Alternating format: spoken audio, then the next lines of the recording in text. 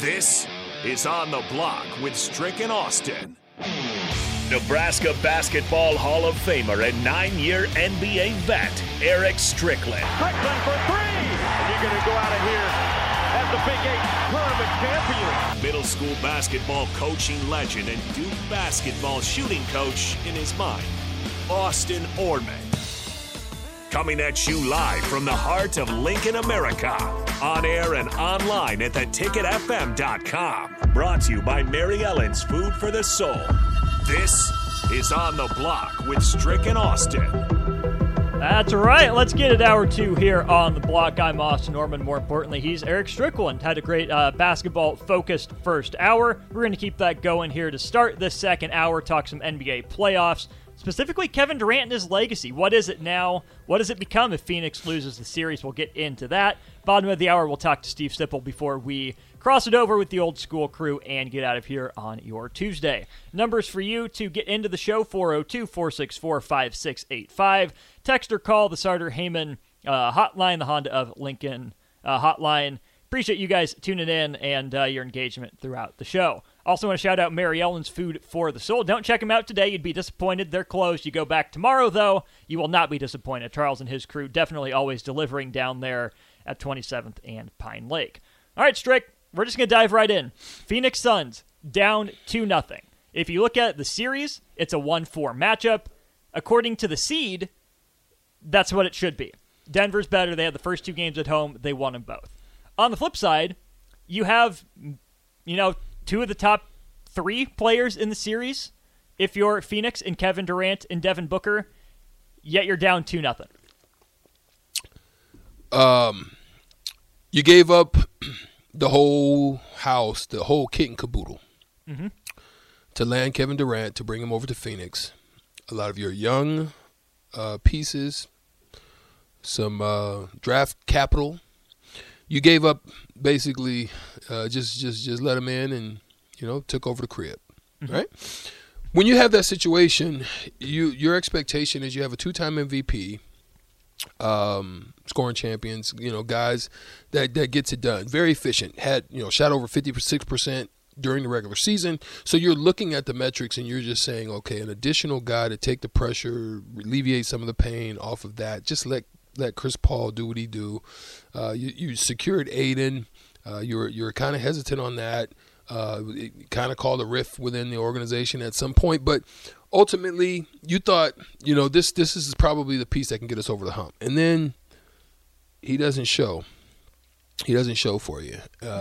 These two games have been very inefficient, scoring 24 points on 27 shots, if I'm correct. Yes. That's 0.89 points per shot.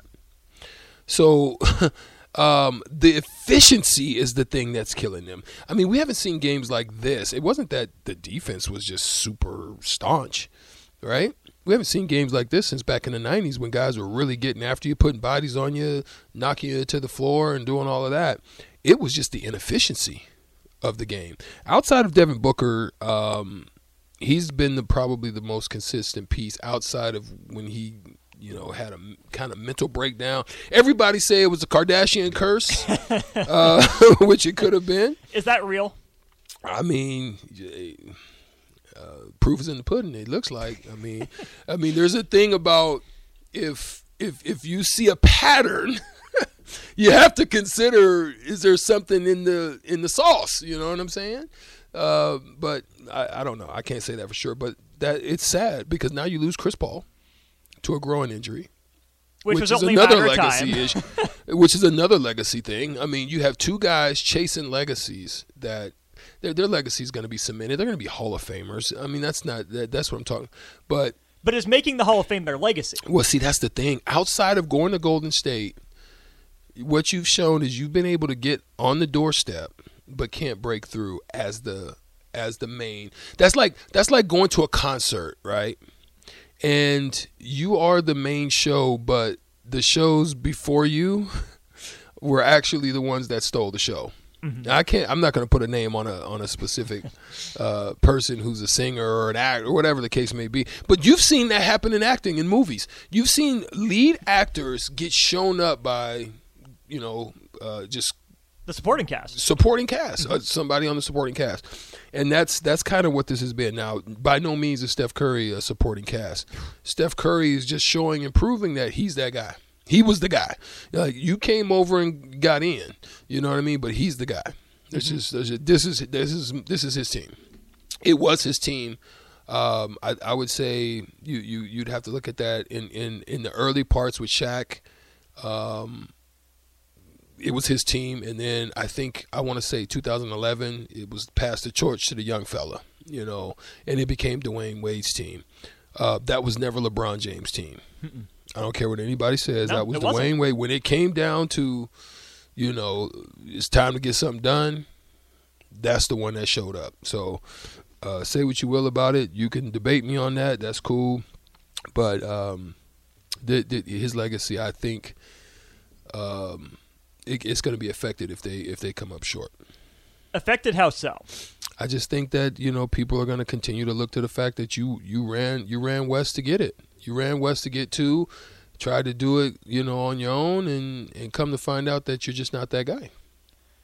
Not that guy as far you're a very great player. I'm not saying that, but you're just not the guy you're a Robin. And that's fine, but don't sell yourself as Batman. Right. Again, if Kevin Durant was, okay with being the number 2, even a 1B to someone else's 1A, that's fine. But fair or not, we think of Kevin Durant, the basketball player, as a Batman, as a 1A. When, to your point, he's proven when it comes to crunch time, he's a Robin. Plain and simple, he is. I'm not saying that he's, robbing teams of draft picks or anything, but he's a second fiddle.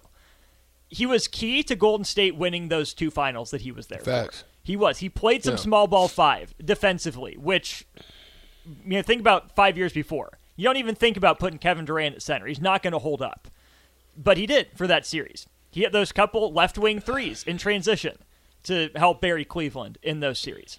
Kevin Durant was a big reason why Golden State won those finals. There's a reason they went and got him, right? There's a reason Draymond called him and said, hey, we need you to come here to get back over the hump. Mm-hmm. But think of who was around him. Steph Curry, Draymond Green, Klay Thompson. Yeah. Even, Andre Iguodala. That's where I was about to go. Okay, yep, go there. After who became that fill void? Andre Iguodala. Straight up. Mm-hmm. Andre Iguodala was basically MVP-ish, not because he's MVP-ish, it's just because that specific role with the other guys doing what they do and such a tremendous focus and having to divert your focus and spread it across, and it can't be scouted each game to stop him, or him. You got to just figure out that night which one is it going to be, and we got to take that one of them out. But that's what Andre Iguodala did. So it's basically showing that if you look at it, really, Iggy, you just got put in to get the championship. That's what it looks like. I'm not saying he's not great. I'm saying it just looks like you got just slotted into a specific spot that happened to fit what we do and do well, and you made it happen in that spot. The Warriors won 1 title pre-Durant. They lose to Cleveland after being up 3-1. They win 2 with Durant, take a few years off, win another 1 without him. 2 with Kevin Durant, 2 without Kevin Durant. They needed him for those 2. Yeah. They didn't need him for the other 2. That's complicated because Kevin Durant, the basketball player, the talent, the scorer that he is, unassailable record. Mm-hmm. Kevin Durant, in his standing on a team, his value and his importance in the playoff, still wildly in question. I think it got really exposed in that series. It was, to me, it was reminiscent of the Dirk Golden State series where he literally got punked. Boston Celtics literally took Durant's heart in that Brooklyn's Celtics series. I mean, they literally. Mm-hmm. So for me, I thought Kevin was gonna come back even more emboldened to go grind it out, next level type emboldenment. I'm just totally honed in, focused in. I'm Kobe-ish in the way that I'm thinking. I'm Kobe against Pau Gasol. You know, when you know they've all said it. You know, Dwayne Wade, Bron, all of them, Bosh, they all said Kobe Bryant came into the room. He looked them all in the face, and he says, "This is the play that they're going to run, and I'm running right through his chest on the first play to say." I'm thinking that was going to be Durant after he got his heart taken. I'm not seeing it. Who's the better player, Devin Booker or Kevin Durant? I mean, right now I've got to say Book. I would say Kevin Durant's the better player, so the Suns need to be his team, but the Suns are clearly not his team. Not even close. The Warriors were not Kevin Durant's team. Not even close. Even the Nets weren't Kevin Durant's team. Kevin Durant's better than Kyrie Irving. Kevin Durant physically can do more than Steph Curry just because he's taller, because he has more in his bag in the mid-range and on the block than Steph Curry does. Kevin Durant, based on his skill and his size, every team he plays on should be his. Even those Thunder teams. Exactly. He Russ made those his teams. Facts. But again, at some point, you're Kevin Durant. You have to be bold enough to take that step and say, this is my team. I'm the best player on this team. I've never seen it. No. I have never seen him assert himself in that manner. I'm going to be honest, going all the way back to OKC, I have never, there would have been times where I looked at Westbrook and I said, mother, if you don't get me the ball right here when I want it, there's going to be a problem. Like, I never saw that. I just always saw him just kind of saunter down to the bench and just kind of sit down and, hope that he got it the next. Or even that's what I saw. Even go to Scott Brooks and say, Russ has a look in his eye. He's taking this shot. That can't happen. Sit his butt down. Give me the ball. Game's on the line. Would that cause a rift? Yes, it absolutely would. Would it have been the right move? Maybe. Yeah. Because he's Kevin freaking Durant. Yeah. But he doesn't act like it. Yeah, I agree. Is that personality? Is he scared? What is it with KD? It could be. It could be. I mean, there are guys that want it. I.e., there's no one that can tell me that Michael Jordan is not the GOAT, because when it came down to whatever the decision that was going to be made, it was going to be in his hands to make, right? And the good majority of this time, his clutch numbers are crazy. It's over 50%. Like, you're talking about a guy that can put things on his shoulders when he needed to, when he wanted to, if he didn't need to, learned how to work together with the teams that was gifted unto him, whether you were terrible. Like let's be real. Bill Cartwright and Bill Winnington and those guys are your centers compared to the centers of the day now. Let's be real. Yeah. Compared to the Olajuwons, the Ewings. I don't care. You go back to Smiths. You can go all the way down the line. I mean, even Dikembe Mutombo. I mean, Mourning. You can just go down the list.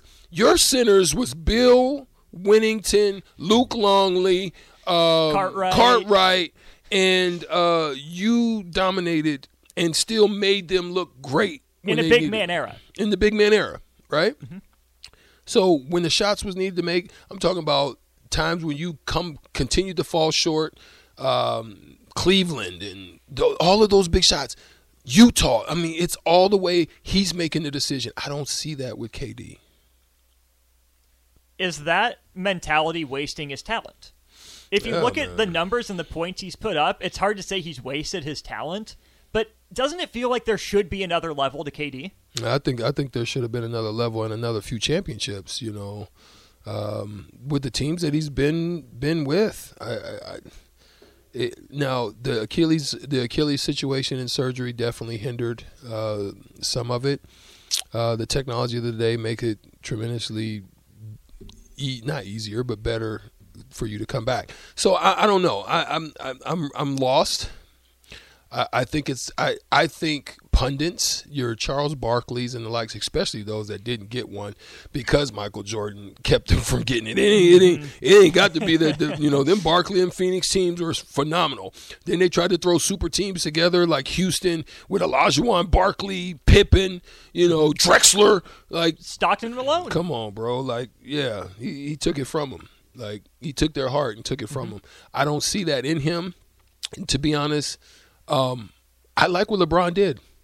Like, this is the first time that I probably would say, there's been 2 times. The one Cleveland year that he had, I can't remember the exact year, but when he literally, would it have been the 2007 when he takes to the finals? Yeah, when he just literally just was that dominant on both sides of the court. Now, or are you talking the one against the Warriors?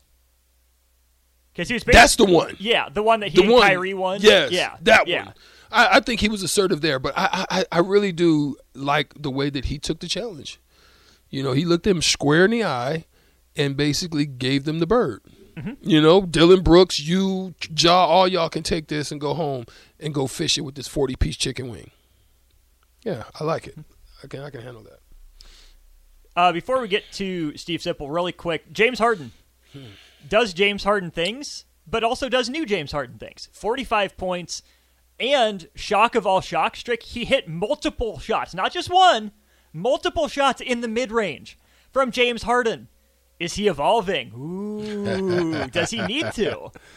Yeah, we'll get into that one, definitely. I like James Harden, this version, because I can see that there's been lessons learned.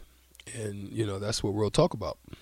That we will. Let's get to Steve Sipple here on the other side of this break. We'll talk. Well, you know what? I'm gonna break it down right now. I think we got just a little bit of time before we can get Steve. Okay, because we might not be able to get to it, especially with the old school crew coming in. Now, James Harden, his progressive in learning, obviously coming from Oklahoma City, that was one that I thought he could have stayed, but being young, being, you know, still alpha-ish and vibrant in your mental and your psyche, that he decides, you know, I'm going to go make my own path. I have no qualms with that whatsoever. I think he's looking down the board too, and he's looking at Russell Westbrook, and, you know, okay, you know, Russ ain't, you know, there's matchups that I could have had, and we could have went on to win these series. You know, I'm sure shots that they both took that he's like, wait a minute now, that I had the best matchup, you know, and just said I need to go and do it myself. Good, made some great runs, got around some great talent, just could not get over down there in Houston. Then goes over and hoped that they would be able to, you know, reconnect and do some bigger and better things. Just weren't able to play many games. I mean, shoot, it was under like 20, you know, or something by the time they finished. And then, you know, now he's with Embiid. Embiid, this is your team. Young talent in Maxey, they're going to make a decision with that, you know, how they going to pay that bag. And then now he used to get away with so much, and I'll close it out by this. Yes, he used to stick hands out, shoulders out, elbows wide, and he got the benefit of the changes of the rules on the way that they were calling fouls to try to make the game more have more points. And he would trick people more than Luka Doncic and LeBron James combined into giving fouls. So they weren't buying into that. They probably had the James, you know how everybody creates rules, the Jordan rules, the new Steph era, you know, they have all these different things. They probably had rules in the refereeing community for James Harden as to how to ref him and not give him that bull junk. So he learned. And that's what he showed in this last game, getting into the mid-range, not going too deep, not challenging guys. He's not as athletic as he used to be, you know. So all of those things, he's revamped his game a little bit. I like this new James Harden version. Got him over the hump last night. Now, can he consistently do that? That's the answer that needs to be, considered. On that point, last thing with James Harden. He steals game 1 on the road. Virtuoso performance. It was awesome. Do you bring Embiid back for game 2, or do you sit and bring him back at home game 3? Man, listen, if I'm Doc, you did what you were supposed to do. I mean, that's what we always talk about in playoff basketball. We just need one. Getting one shifts the whole thing back our way. We just need one. So, yes, you would love to go and get 2. It definitely alleviates the pressure. But I hate going to get 2 because then you come home and you're kind of, your mind, your psyche is like, not finish him. It's not like Mortal Kombat. Your psyche gets relaxed, and then sometimes they come back, get one back from you. You know what I'm saying? So I like the 1 version. I like going into my home version with 1-1, so that. This is something, we're not giving this back. You get that type of mentality as opposed to just kind of you're relaxed in your psyche. I would rest him if I felt that it was something that would benefit us to have a few extra days to rest and get back whatever they need to do with him, and bring him in Game 3 when we get back home. Game 2 tomorrow, Game 3 then on Friday. In Philadelphia. We'll monitor that. We'll talk about that more as the week goes on, maybe with some NBA guests. Stay tuned later in the week. We'll see what we can get cooked up there. We're going to talk some Husker football with Steve Sipple on the other side.